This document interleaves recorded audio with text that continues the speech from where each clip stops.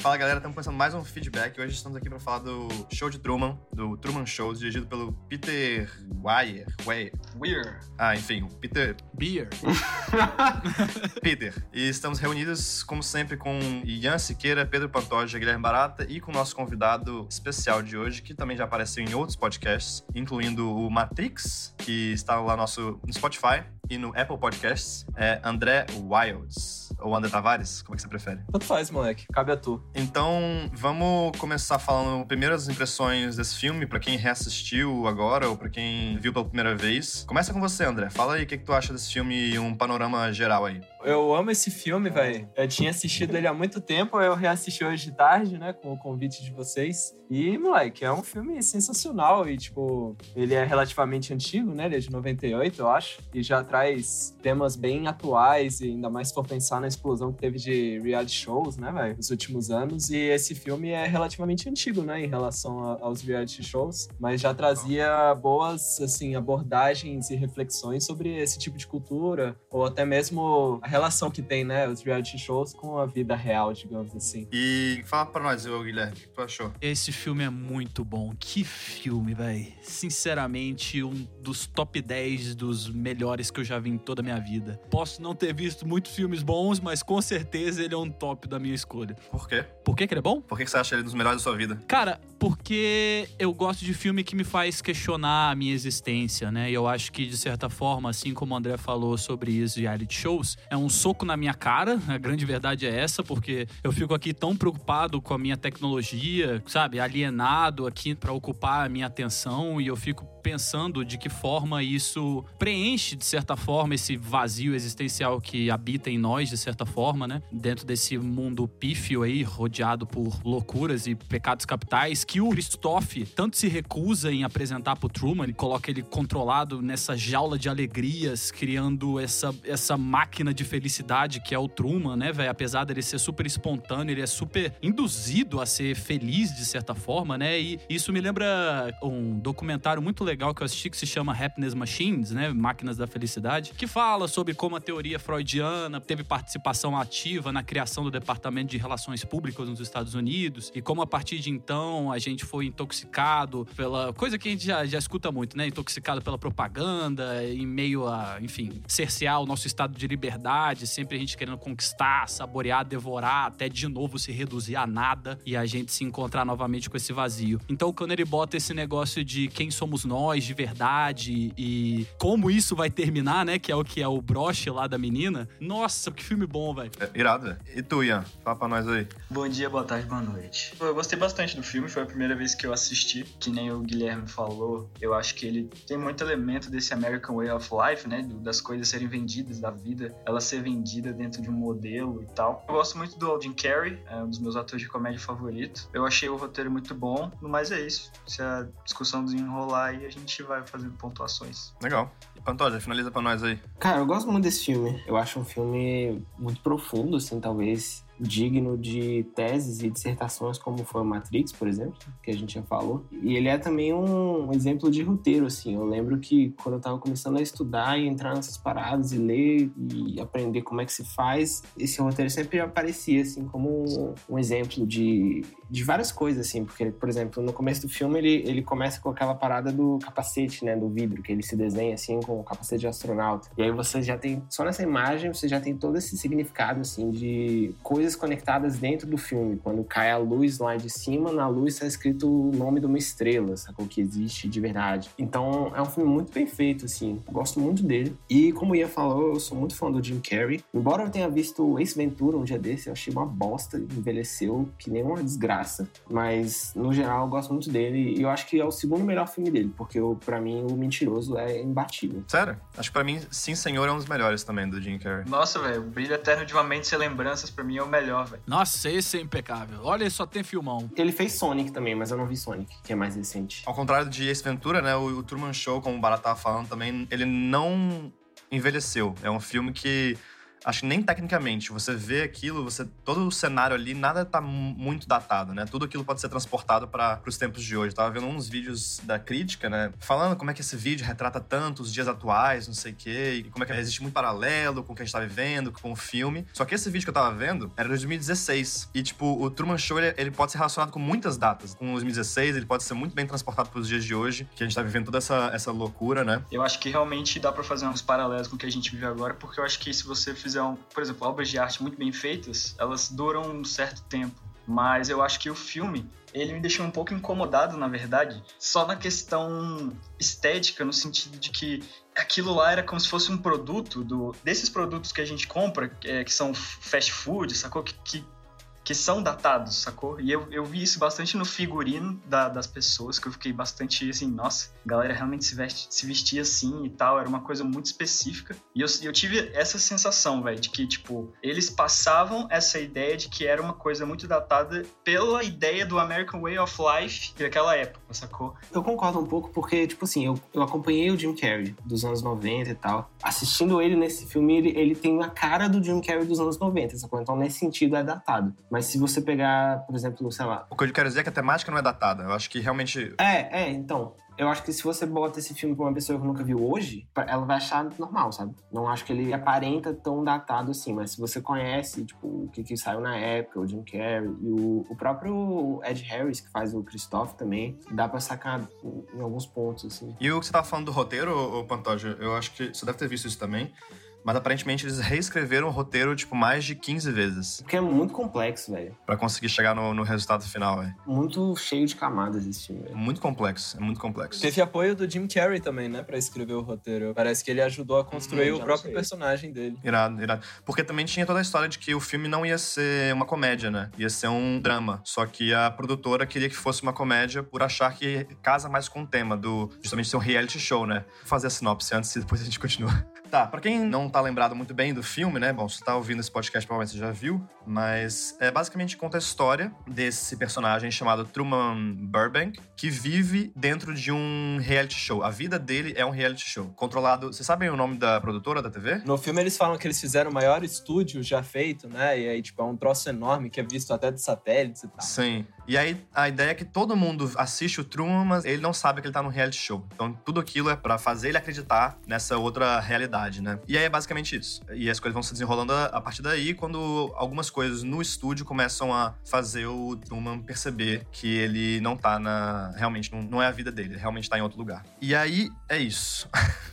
Essa é a sinopse. Deixa eu só puxar um ponto, que é uma análise que eu vi um dia desse sobre esse filme. Embora ele seja de 98, ele tem muito do que a gente tá vivendo hoje, assim, 2020, do tipo, essa pessoa tá nessa realidade onde as coisas começam a falhar, né? Cai a luz do teto, o bicho lá, um figurante, parece o pai dele. O cara faz a propaganda de uma cerveja que realmente parece uma propaganda, né? É forçado, é artificial. Então, todas essas coisas vão acontecendo e meio que vão furando essa realidade desse personagem, né, do Truman. Uhum. E o que eu li é que isso é como que tá acontecendo hoje, assim, sacou? Tipo, o policial vai lá e mata o cara. O vídeo do cara circula em todos os lugares, então fura essa realidade, assim, de que a polícia do capitalismo moderno serve pra proteger as pessoas. Não por causa desse vídeo, sacou? O sistema de saúde mundial é bom.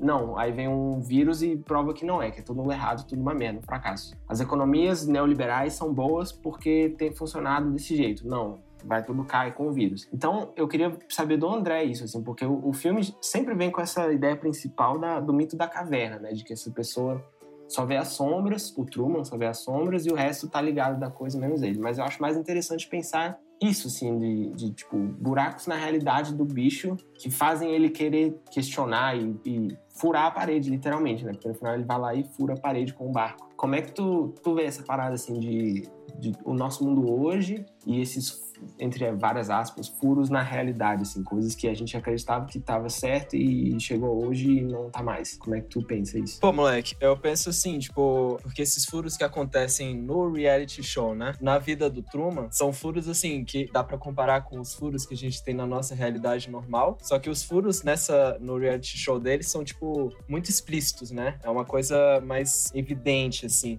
Então, tipo, eu acho que a gente pode pensar isso tudo em termos de ideologia. Então, é como se o reality show, ele funciona como uma forma de apresentar a realidade. Não é que ele não seja a realidade, sacou? Mas é porque a gente é permeado por uma ideologia, por várias ideologias que estão, digamos, diluídas na nossa vida e que no reality show elas se tornam muito mais explícitas, sacou? Então, eu falo isso com base numa socióloga, que eu dei uma pesquisada hoje de tarde, que eu lembrei dela vendo o filme, né? Uma socióloga chamada Silvia Viana. Silvia? Você tá brincando que o nome dela é Silvia? Ah, sim, é verdade. Porque ela que traz a iluminação pro Truman. Caralho, que pesado. Mas tem essa socióloga chamada Silvia Viana, de São Paulo, que ela escreveu um livro chamado Rituais do Sofrimento, que eu recomendo bastante esse livro, em que ela fala sobre os reality shows. E ela compara muito o reality show com o mundo do trabalho, por exemplo. E essa é a principal tese dela, assim, que o reality show, de uma forma, escancara as ideologias que estão presentes na nossa sociedade, que permitem que, por exemplo, que a gente aprecie um reality show, por mais grotesco que ele seja. Eu encaro desse jeito, é como se os furos que acontecem na vida do Truman é uma forma mais explícita, uma forma mais exagerada de tratar de uma ideologia, né? Mas, André, seguindo essa linha de raciocínio que você tá puxando aí, se eu pego, por exemplo, um BBB, que é um reality show. E ele pode ser visto como um show de Truman numa escala bem menor, bem mais reduzida, né? Que ele criou aquela realidade naquela casa, onde as pessoas têm que viver daquela forma, têm que fazer aquelas coisas para conseguirem viver naquela casa. Você acha que isso, de alguma forma, também escancara as ideologias que a gente tem na realidade que você estava falando? Mas no BBB eles sabem dos dois mundos, entendeu? Exatamente, porque a proposta do show de Truman é que nem, acho que é tipo uma das primeiras cenas, que é o reality show mais genuíno. E aí, entre muitas aspas, porque aí você vê com o deslocamento do filme que é tudo muito controlado, inclusive as emoções dele, né, são controladas. Ou então até aquelas pegadinhas de susto do Silvio Santos, que todo mundo sabe que a pessoa vai se fuder, menos a pessoa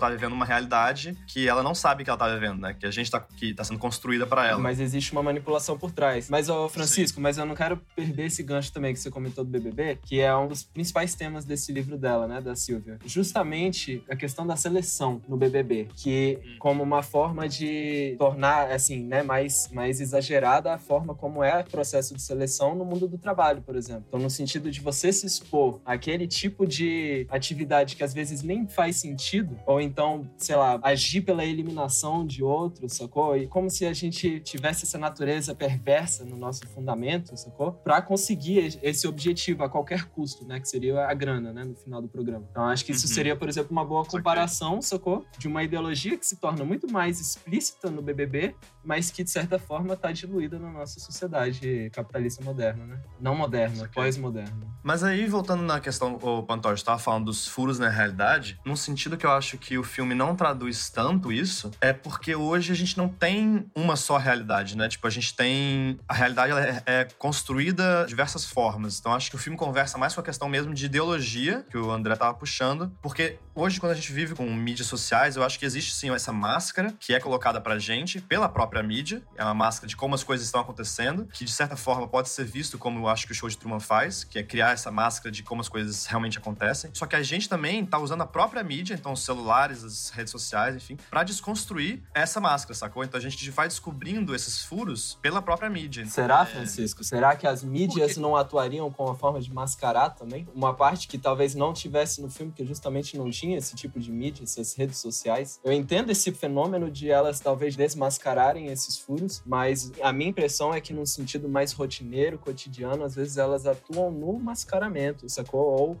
no fortalecimento de certas ideologias. Eu acho que, quando eu falei realidade, eu quis dizer das instituições, porque no lance do Truman ali tem um monte de coisas que estão articuladas, funcionando para que ele entenda as coisas de certa forma, sacou? Então, por exemplo, o que eu falei da polícia e tal, acho que as instituições estão nessa coisa de manter uma linha de realidade, assim, sacou? E também uma parada sensorial, assim, porque, por exemplo, no Truman tem a água, né? Que o bicho, ele fala que o feed tá numa ponta e a cidade dele tá numa outra, e que você não consegue ir até feed sem dar a volta inteira no mundo, porque tu vai e volta e você tá do outro lado. Então, eu acho que é um pouco disso, Tá, eu entendo a parada da ideologia, mas eu acho que também vai na parte tátil, assim, sabe? Física da nossa realidade muda.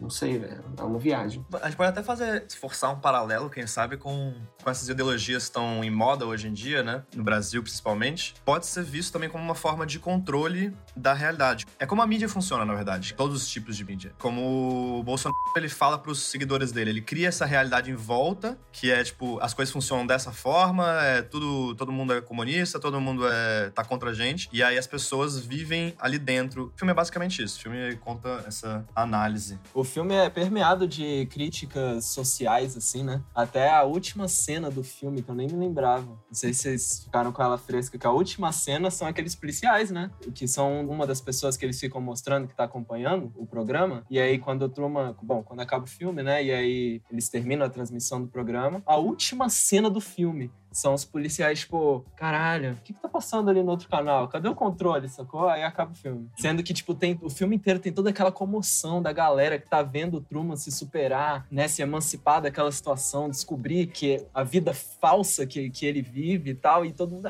Aí acaba tal, aí, tipo, no final era mais uma forma de entretenimento, sacou? Pra aqueles policiais, assim. Cadê Sim. o outro programa? Então, isso pra mim, é uma crítica explícita, assim, né? A cultura que a gente vive. O que eu acho interessante é que o Show de Truman, ele é um pouco datado no sentido de que ele nasceu no final do século XX. No momento que vários tipos de tecnologia, o computador, o telefone, o celular, estavam começando a se desenvolver comercialmente, né? Então era um momento que a sociedade estava questionando muito qual que era o limite da televisão, qual que era o limite do computador, qual que era o limite do celular. E hoje eu vi algumas críticas tentando comparar o Show de Truman ao Black Mirror que a gente tem hoje em dia. Hoje a gente tá num estágio de que a gente já sabe que isso tudo acontece, então a gente tá num momento de questionar a nossa realidade, assim como o Truman fez, mas questionando não como as coisas funcionam, mas como as novas tecnologias vão, de fato, influenciar a gente. Então, você pega o Black Mirror tentando entender o que o futuro nos aguarda, né? Não necessariamente com uma tecnologia completamente nova, assim. Tu tá falando das tecnologias e tal, talvez o filme possa ficar datado no futuro pensando nisso, assim, porque como seria um reality show do futuro, assim, usando o VR, usando essas outras tecnologias, sabe, de cinema 4D, sei lá, tu sente o cheiro da parada. Talvez o reality show seja ainda mais uma emulação da realidade, sacou? Pra quem assiste, do que simplesmente a passividade de assistir a parada fora de você, assim, sabe? E é engraçado porque o reality show, ele é diferente da experiência das pessoas precisarem ter uma experiência. Então, tem uma coisa que acontece nos Estados Unidos, que é que as pessoas pagam pra ir nesse turismo macabro, que elas pagam pra serem torturadas. Não sei se vocês já viram isso. Isso é muito louco de pensar. É um rolê de uma noite inteira, e aí elas pagam, tipo, um valor caro pra o cara torturar elas, tipo, até o limite, só que sem ser, tipo, cortando, mas ser torturar psicologicamente. Isso é diferente de um reality show como o Truman, porque o reality show, ele implica uma audiência, né? Ele implica ter pessoas assistindo. Então, hoje em dia, a gente, sei lá, pode até ser bem clichê e falar que estamos, tipo, todos num reality show. Tipo, o Stories do Instagram é o quê, tá ligado? Até que ponto o Stories do Instagram eu consigo comparar a um reality show? O Stories normal, eu faço, ok, não tem nada manipulado ali. Mas pega uma grande celebridade, uma Pugliese da vida, ela vai manipular o ambiente inteiro dela pra mostrar pros fãs dela essa realidade e que ela tá querendo convencer a gente que existe. Fala aí, Barato. Eu só ia comentar porque eu não queria perder a linha do Francisco sobre essa questão da tortura assistida, né? Que aquela pessoa paga por passar por essa experiência, por essa realidade, né? Eu não sei se vocês sabem, mas vai lançar nos cinemas, eu não sei quando, por causa da pandemia, lógico, mas, se eu não me engano, a nova sequência do Invocação do Mal, alguma coisa assim. E aí eles pegaram aquela casa que inspirou a casa do Invocação do Mal e fizeram um stream dela. Então, tipo, acho que ainda tá rolando, acho que são 24 horas de um stream da casa onde foi inspirado o filme do Invocação do Mal, pra você ficar observando que nem um reality pra ver se as coisas se movem sozinhas. Tipo, você paga pra ver uma casa mal assombrada, sacou? Tipo, em tempo real, assim. Ou seja, até que ponto... Online? É, online. Eu vou te mandar um link. Até que ponto você vai utilizar desses artifícios tecnológicos pra legitimizar a realidade que você quer construir, né, velho? É muito interessante isso. Eu tava assistindo o filme e aí eu tava pensando, velho, hoje em dia as pessoas escolhem meio que participar de um reality desse, velho. A partir do momento que você vira um blogueiro e tal, tipo, você constrói essa realidade que o Truman tava tentando sair, sacou? Não que ele soubesse que existisse um outro tipo de realidade fora daquele domo, né? Ele cresceu naquilo. Então, tipo, ele tava se lançando pra um grande desconhecido, velho. Ele não sabia o que ele ia encontrar no lado de fora, eu acho, né? Mas eu tava pensando isso hoje, velho, vendo o filme, que, velho, muita gente hoje em dia escolhe ser o Truman, né? Isso do Desconhecido é muito louco, velho, porque essa foi uma percepção que eu tive dessa outra vez que eu reassisti. No final, quando ele abre a porta, olha só, velho, olha a conexão aqui. Quando ele abre a porta, tudo que ele vê do outro lado é o preto, é o desconhecido. É uma parada assim que não dá pra ver nada que tem do outro lado. É um monolito, velho. É a mudança. O desconhecido é a mudança, que é o que ele tá buscando o tempo todo. É uma espécie de independência também, né? Sim, então, vocês estavam falando sobre real, realidade, velho. E o Lacan, na verdade, não debate a realidade, tipo, o que constitui a realidade. Mas ele tem um conceito de real que é justamente isso que a gente não consegue simbolizar, sacou? Com palavras. E o real também não é uma questão biológica e nem psíquica, sacou? É algo do inesperado mesmo. Você tava falando dos furos na realidade e é exatamente isso, sacou? É o inesperado. O holofote cair, ele não tá esperando aquilo não faz parte do campo simbólico que ele tá vivendo, sacou? Então aquilo cai, o mendigo que é o pai dele, sacou? A mina, que não era pra ele se apaixonar por aquela mina, aquilo tava fora do roteiro, sacou? O Lacan fala sobre o simbólico, o imaginário e o real, né? E o simbólico seria mais ou menos esse roteiro, que era pra seguir ali o reality, e o real é justamente o que fura o roteiro no sentido do inesperado, sacou? O que traz toda essa questão humana pra gente, pro ser humano. Tem aquela hora também que ele tá indo na estrada, né? Tá tentando fugir, e eles pedem pra ele parar que a rua fechou, que teve um acidente nuclear, né? Uma coisa assim. E aí ele tem que literalmente mudar o caminho, né? Tipo, essa rua aqui você não pode andar por ela, você tem que ir por outra. Eles sabem tudo, né? Tipo, o bicho tá indo pra essa rua, vamos fechar essa rua. Agora ele vai ter que ir por outro caminho. E aí constrói os caras. Aí o bicho vai pra floresta, manda uma equipe de gente uniformizada lá pra segurar o cara, sacou? E é uma constante luta dele, velho, pra poder conseguir nomear o inesperado. Inclusive, então, nesses termos de real que você tá colocando, ele próprio constrói o real. Ele constrói o inesperado, né, velho? Porque é pela forma que ele tem aquelas ações inesperadas que ele tem, que ele consegue escancarar a ideologia, o que já está pré-determinado, né? E aí tem até as cenas lá, ele fala, vou bater palma aqui e ninguém vai reagir ou não vai saber como reagir, né? Tipo... É exatamente isso, velho. O ser humano, ele tende a simbolizar tudo que é inesperado, sacou? O simbólico, ele é como se fosse uma malha do real, sacou? E aí a letra, a palavra, o símbolo, ele faz um corte no real, sacou? Pra gente poder acessar aquilo. Então, tipo, tudo que ele vai fazendo, que as coisas inesperadas e indeterminadas acontecem com ele, ele vai simbolizando, sacou? E tudo por causa daquela mina também. Acho que o amor tem muito a ver com isso. É muito engraçado você comentar sobre isso, porque, de certa forma, todos nós, a gente que assiste, os espectadores que veem o programa, eles têm um objeto de desejo, né, com o Truman. Porque tem sempre alguma coisa que a galera espera dele, né? Do meu ponto de vista, isso é muito um desejo por histórias, assim. Humanidade que precisa de histórias, e isso que o Ian falou de corte no real é muito doido, assim, porque eu penso em mitos, sabe? Tipo, vem o trovão, pro ser humano que nunca viu um trovão. Vem o trovão, o bicho associa essa parada a uma força mística, louca, metafísica, fora da realidade deles. Porque nem o Christoph, que é o deus desse estúdio, né? Então, tem até uma metalinguagem aí, né? Assim, de histórias. A gente tá vendo a história de pessoas que assistem uma outra história. O Freud, ele estudou muito mito, velho.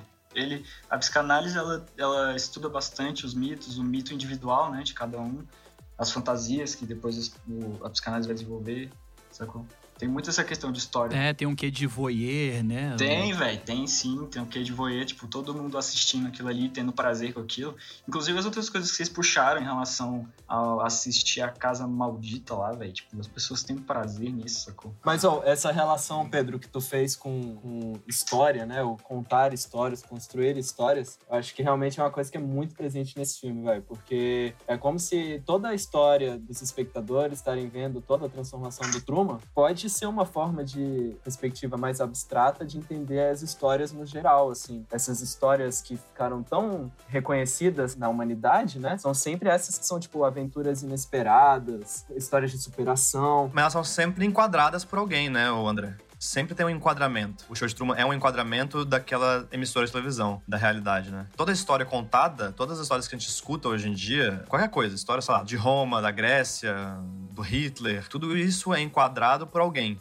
Então é alguém contando uma realidade daquela história, tá ligado? Eu tava pensando em história ficcional, né? História ficcional. Tipo, a história de um herói. E ele tá o tempo todo tentando construir a própria história. Esse que é o grande dilema dele, né? Que ele tem um destino ali. Mas ele passa a ser herói no momento que ele quer construir a própria história e ele nunca desiste, né? Ele vai até o final, até abrindo mão da própria vida para construir a própria história. Isso é muito interessante que o Ian tava falando de... É uma coisa do ser humano de querer ter um significado, né? Essa coisa que a gente tem de nós sempre acharmos que estamos vivendo uma história. Que nós sempre somos tipo, isso tinha que acontecer comigo, porque era dessa forma que tinha que acontecer. Eu ganhei aquela coisa porque eu tinha que ganhar e fazia parte. E isso porque a gente cresce só sabendo a nossa própria história. Então é claro que a gente tem que ser o protagonista da nossa história, tá ligado? Tipo, a gente acha que nós somos o Denzel Washington andando ali de costas pro fogo. A gente acha que, tipo, é tudo focado na gente. E é o que o Truman tava vivendo, né? Que é, tipo, tudo era pra ele. Então é isso, que contar uma história e dar sentido à nossa vida, voltando pra questão do mito que o Pantoja estava falando, né? Dar sentido à vida é uma coisa do ser humano. A gente precisa dar sentido às coisas. Precisa criar uma história pra conseguirmos viver, simplesmente. A gente não consegue viver sem ter uma história pra guiar a nossa vida, né? Quando ele vai descobrindo que a história que ele mesmo se contava não faz mais sentido, é que as coisas começam a cair pra ele, né? Véi, eu só queria dizer que esse momento que você tá citando, Francisco, é uma das minhas cenas favoritas de todo o filme. Na hora que ele simplesmente tá indo pro trabalho, do nada ele para, olha pra trás e... Pai? Pá, e começa a galera pegar o cara, jogar pra dentro do ônibus e o tambor começa a comer. Eu, caralho, moleque, é isso mesmo, vambora. Já passou da hora, porra. E sabe por que o bicho é interessante, velho? Por que ele vale a pena de se assistir, velho? Porque, velho, na maioria das pessoas, o Truman, a gente paga tanto pau pra ele porque a partir do momento que o inesperado ou, enfim, desconhecido ocorre com alguém, essa pessoa não tem a mesma reação que ele tem, sacou? Ele questiona o bagulho e ele vai atrás da parada, velho, pelo simples desejo de entender o que tá acontecendo. Tipo, tem uma coisa de errado, velho, eu vou atrás, não importa a bizarrice que for, cara. O bicho abriu uma porta no céu, tá ligado? Tipo, geralmente as pessoas se deparam com o real, velho, o real lacaniano, e elas recuam, sacou? Tipo, elas sentem medo, então elas sentem o tipo de angústia, elas voltam pro mecanismo de defesa dela, sacou? Que foi o que foi construído, foi a história dela que foi construída até aquele ponto, sacou? E é por isso que, velho, o bicho é muito foda, velho. O bicho é um herói. É muito interessante isso, Ian. Então, todo que é inesperado faz parte do real. Nem tudo, velho. O real, ele tá mais no sentido de que não tá inscrito no seu campo de simbolização, sacou? É algo que acontece e tu fala, uou. Tipo assim, não é alguém que morre, porque você sabe que as pessoas morrem, sacou? Mas é tipo uma parada, tipo, caralho, não sei o que falar sobre isso, sacou? Sim. Isso pode acontecer, por exemplo, a gente tá conversando e eu te fizer uma pergunta que você para e pensa, caralho, não tinha parado pra pensar nisso, não sei te responder. Lembra daquele professor de filosofia na UNB que era americano? Qual era o nome dele? Scott. Eu nunca me esqueci quando, na primeira aula, o bicho mostrou o desenho de uma imagem de uma criança assustada, com a cara, tipo, cara de surpresa, assim, que é isso que o Ian falou. E ele, na época, eu lembro que ele definiu a expressão dessa criança como filosofia. Como você descobrir essa coisa e que você não conhece e começar a pensar sobre ela. O que tu pensa a respeito disso, assim? Eu achei muito doido isso que ele falou, porque me lembrou disso, assim, de a descoberta, né? A filosofia, enquanto pensar sobre a descoberta, pensar sobre o novo, o diferente. É interessante isso, velho. Isso me fez lembrar, tem um filósofo esloveno chamado Zizek. Ele tem uma citação, não sei da onde, eu vi isso num Twitter dele, com um tweet.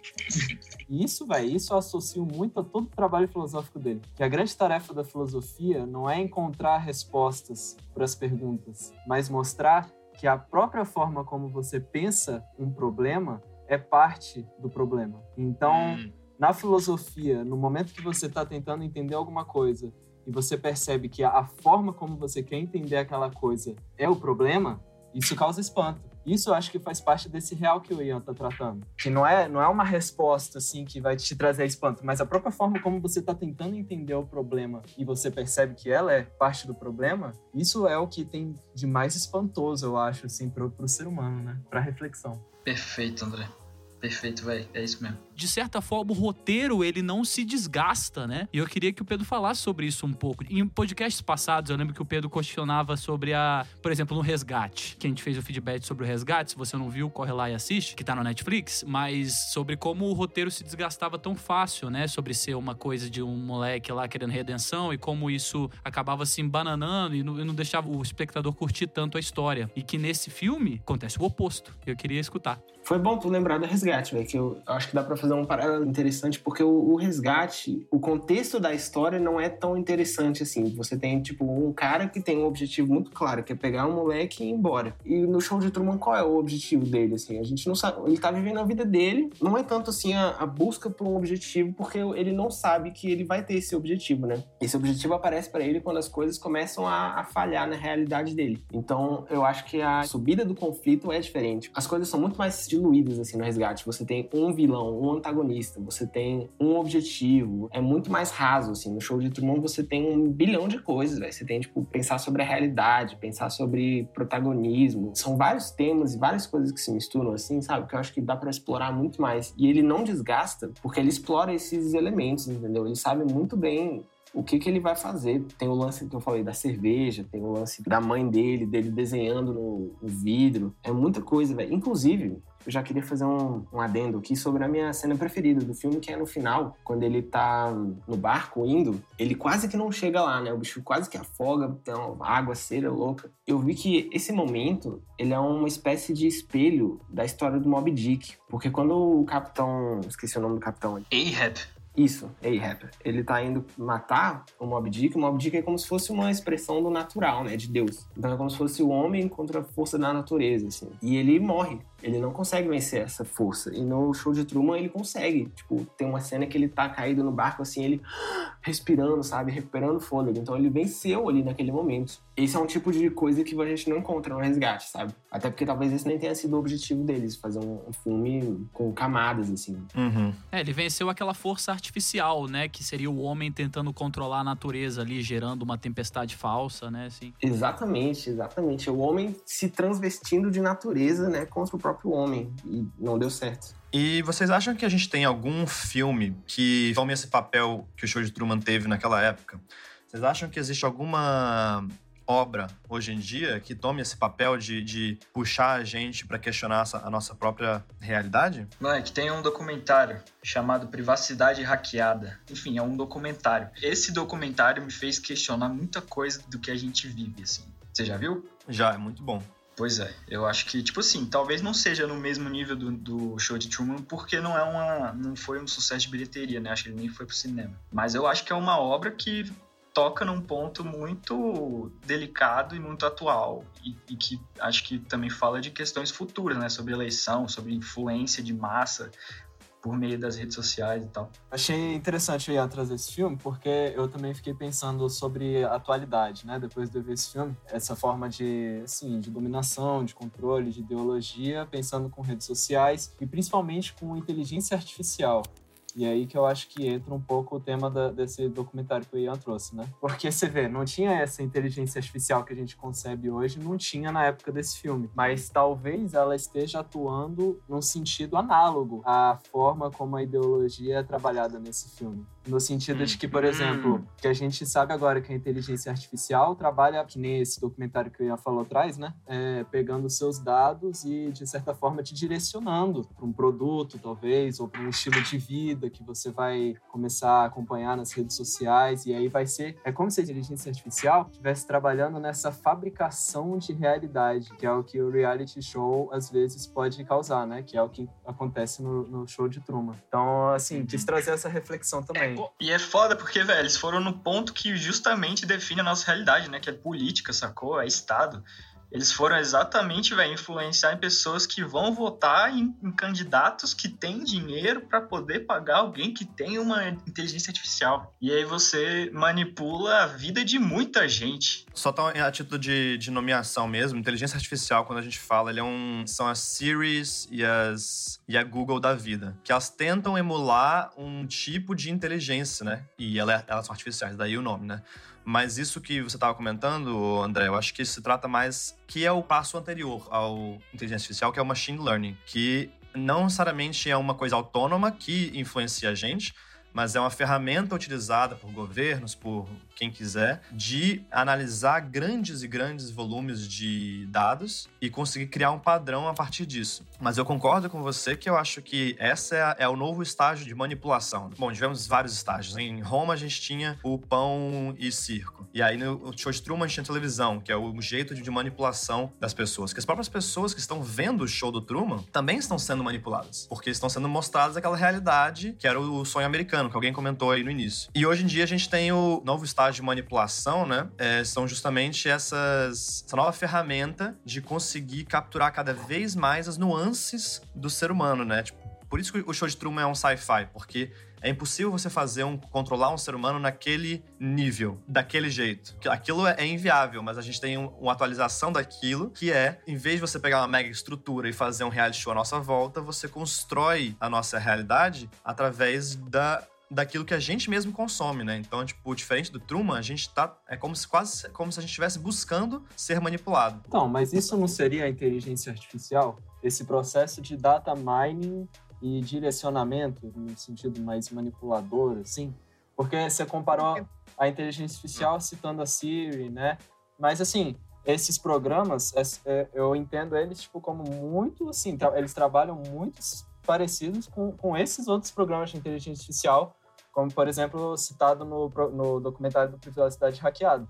A única diferença é que esses programas, eles te respondem, sacou? É porque se fala muito na ideia da inteligência artificial no sentido de que quando que vamos chegar numa AI, né? Mas o conceito de AI é justamente como se fosse uma coisa a ser almejada, não que é almejada no sentido tipo tecnológico. A gente está caminhando nessa direção de conseguir construir um sistema tão sofisticado a ponto da gente não conseguir diferenciá-lo da realidade, que é o que eles fazem. É o teste do Turing Test, né? Que foi desenvolvido pelo Alan Turing sei lá quando, justamente fala disso. Uma AI, ela é criada a partir do momento que você não consegue diferenciar ela de um ser humano real, sacou? E a gente não tem isso ainda. A gente tá caminhando para isso. Mas a gente tem a utilização de grandes informações para manipulação. Isso aí, com certeza. Porque esse sistema, né, de inteligência artificial que a gente tem hoje, sem ser esse que é o almejado, eu entendo ele bem literalmente. É uma inteligência que é um artifício, né? É um artifício, é uma técnica, é um sistema que é inteligente, que é como se ele tivesse... A pretensão dele é como se fosse de substituir o seu próprio pensamento, a sua própria inteligência, fazer esse trabalho por você. É uma inteligência artificial, sim. Né? Saquei. Então é uma questão basicamente de nomeação mesmo. Mas é isso aí. Eu queria perguntar pra você, André, qual a sua cena favorita do filme? Eu não sei se é a minha cena preferida, mas eu sei que ela é bem marcante, eu acho ela bem engraçada. Acho que é mais pro final, quando... Não lembro quem é que fala pro Truman de ver esses que tentaram falar pra ele, né, que era tudo falso, que era um show, e aí, tipo... Aparece o bicho saindo da caixa de presente, sacou? Ou chega um bicho de paraquedas. Eu acho essa cena muito engraçada, velho. Não sei se é a minha preferida, mas ela é bem marcante. Eu tenho uma cena muito marcante também do filme, que é o momento em que ele começa a questionar mais severamente a realidade em onde ele tá inserida. Que é, ele não vai pro trabalho, ele começa a olhar pras pessoas, e aí ele quase é atropelado por esse ônibus, mas logicamente ele não seria atropelado por ônibus, e aí ele percebe isso, e aí ele para com o carro à mão, assim, também, ele fica com os dois braços estendidos, assim, e fala, oh my God, é muito bom essa cena, velho. Eu gosto muito da cena que ele tá na escada de céu ali, conversando com um cara na porta escura. Gosto muito também da cena do carro, que ele tenta ir pra Atlanta, sei lá, Geórgia. Não, isso é no ônibus, né? Enfim, que ele tá querendo sair da cidade de carro, e aí, tipo, do nada aparece a porra de um trânsito, e aí ele pega o carro com a mulher e foda-se, eu vou sair daqui de algum jeito, sacou? Eu gosto dessa cena, que o bicho tá, velho, caralho. E tu, Fran, tem uma cena favorita, uma cena de destaque? O final mesmo, quando ele rasga o limite da parede com o barco. Acho muito legal como eles conseguiram traduzir isso visualmente. Eu tenho uma pergunta aí pra galera de história aí, de mito e tal. Vocês sempre falam que rola uma jornada do herói, velho. E eu queria saber se vocês têm alguma coisa a dizer sobre esse filme. Porque parece que a jornada do herói tem uma estrutura, né? Que tem um mestre, blá blá blá, e enfim. E eu queria, sei lá, se vocês pudessem falar isso. Pô, velho, eu vou ficar te devendo um pouco, porque eu não estudei o roteiro do ponto de vista da jornada do herói. Mas eu consigo identificar alguns pontos, assim, bem fáceis, do tipo... Tem tipos de conflito, né? Você vai ter, por exemplo, homem contra homem, ou homem contra a natureza, ou homem contra máquina, sacou? Eu acho que esse filme é um exemplo de homem contra Deus, só que ele não sabe disso, sabe? Ele começa a descobrir, então talvez ele atravesse o portão quando ele percebe que de fato tá numa realidade construída. E aí o passo do tipo, se você pensa em 3 atos, o passo que ele entra no ato do meio seria o atravessar o portão. Então ele atravessa o portão quando ele percebe essa realidade. E aí depois ele faz o caminho de volta, que na verdade não é de volta, né? Que ele saindo dessa realidade, quando ele pega o barco e vai embora, sacou? E como é um ciclo, eu acho que o ciclo se fecha... Eu não sei, velho, eu tô viajando aqui. Porque começa com ele nascendo, pô. É isso. E ele vai nascer pra outra realidade. Além dele ser um aventureiro, né? Ele se arrisca, ele arrisca tudo. E supera até a última cena, ele superando o maior medo de todos, né? Que é o medo do barco e tal, da enchente, etc. É isso. Eu fico... Eu tento... Eu tento me desviar um pouco disso, sabe? Porque, pelo menos nas coisas que eu escrevo, porque é uma fórmula que não me agrada. Então eu só vejo isso nas outras coisas, assim, sacou? Mas eu acho que é isso, assim, é o ciclo de a literal saída da caverna, né? Geralmente a fórmula diz respeito mais a uma parada de uma pessoa que sai de um lugar e volta pra esse lugar com uma coisa nova que ela conseguiu, né? O herói que vai em busca de matar a Medusa ou o Minotauro e volta pra aldeia com o Elixir, que deixa ele mais forte e conhecimento para os outros guerreiros, uma coisa desse tipo, assim, sacou? Ou o domínio da força, sacou? Ou o fim do Sith, sei lá, várias coisas. Como é que é o nome daquele moleque lá, da mesma escritora do Harry Potter? Quê? Hã? Que? Aqueles sequências de filme lá, que tem o Minotauro, que ele tem o poder. Percy Jackson? É isso, Percy Jackson, exatamente. Não foi a J.K. Rowling que escreveu, velho? Não foi? Parece, né? Parece, mano. Foi ela, não? É tudo igual, velho. Mas é isso, sacou, Ian? É Ulisses, o bicho sai, vai fazer a Odisseia e quando ele volta, ele já veio mudado, quando ele retorna. E eu acho que o Truman, ele sai desse mundo mudado, entendeu? Porque agora ele sabe que existe uma outra parada, a realidade dele era falsa, né? Tipo o Neo, velho, tipo o Neo. O Neo é um ótimo exemplo de jornada do herói, sacou? E eu queria dizer, já que a gente tá tratando de nomes também, que Philip Glass é o nome do compositor desse filme aí. Nossa, a música é impecável. Eu tenho a recomendação de um documentário chamado O Barato de Iacanga. Tá no Netflix. É recente? É massa, velho, é massa. Eu não sei se é recente, mas acho que na Netflix tá recente. É sobre o quê? É sobre os festivais de Águas Claras, que foi lá em São Paulo. Como se fosse o Woodstock brasileiro, sacou? E aí vieram altos artistas brasileiros, Gilberto Gil, João Gilberto, Alceu Valença. Hoje é aniversário do Gilberto Gil! Yes! Opa, parabéns! Qual que é o nome? Barato? O Barato de Iacanga. Parabéns ao nosso mestre Gilberto Gil. Já foi ministro da Cultura. Exatamente, nosso ex sempre ministro da Cultura. Já que é aniversário do Gilberto Gil, vou deixar também recomendado aí todo aquele CD que ele fez de Bob Marley, né? Só que ele traduziu as músicas. Enfim, ele fez um negócio maneiro. Escutem esse CD da transcrição do Bob Marley pelo Gilberto Gil, lendo o livro da Utopia de Thomas More. Pronto, aí acabou. Aí você vai ao final de semana. E vendo comendo um chocolate. o Mágico de Oz na televisão... junto com Dark Side of the Moon. Comendo um cogumelo, filho. Comendo um cogumelo. É isso, pronto. Fortaleça uma cultura brasileira. Bota fé, galera. É isso aí. Foi uma boa discussão. Valeu aí pela participação. Você que nos ouviu até agora, comenta lá no nosso Instagram, sua parte favorita aí do episódio. Se você quer algum filme específico pra gente falar aqui, só manda uma mensagem pra gente. Nosso Instagram é @melhorpodcast. Nós estamos no Spotify e no Apple Podcasts como Feedback, Cinema e Entorpecentes. Mais uma vez, agradeço aí, André. Porra, eu que agradeço. Valeu, André. Sempre uma honra, galera. Sempre bem-vindo. Valeu, André. Eu adoro. Valeu, André. E tamo junto, é nóis. Valeu aí o Ian, Barata e Pantoja. Obrigado você, moleque, como sempre. Tamo junto. Tamo junto. É nóis. Fechou. Qual que é o próximo filme? Não pode falar, né? Segredo. Forrest Gump. Só queria dizer que é Space Jam. Depois é Shrek. Falou. Falou.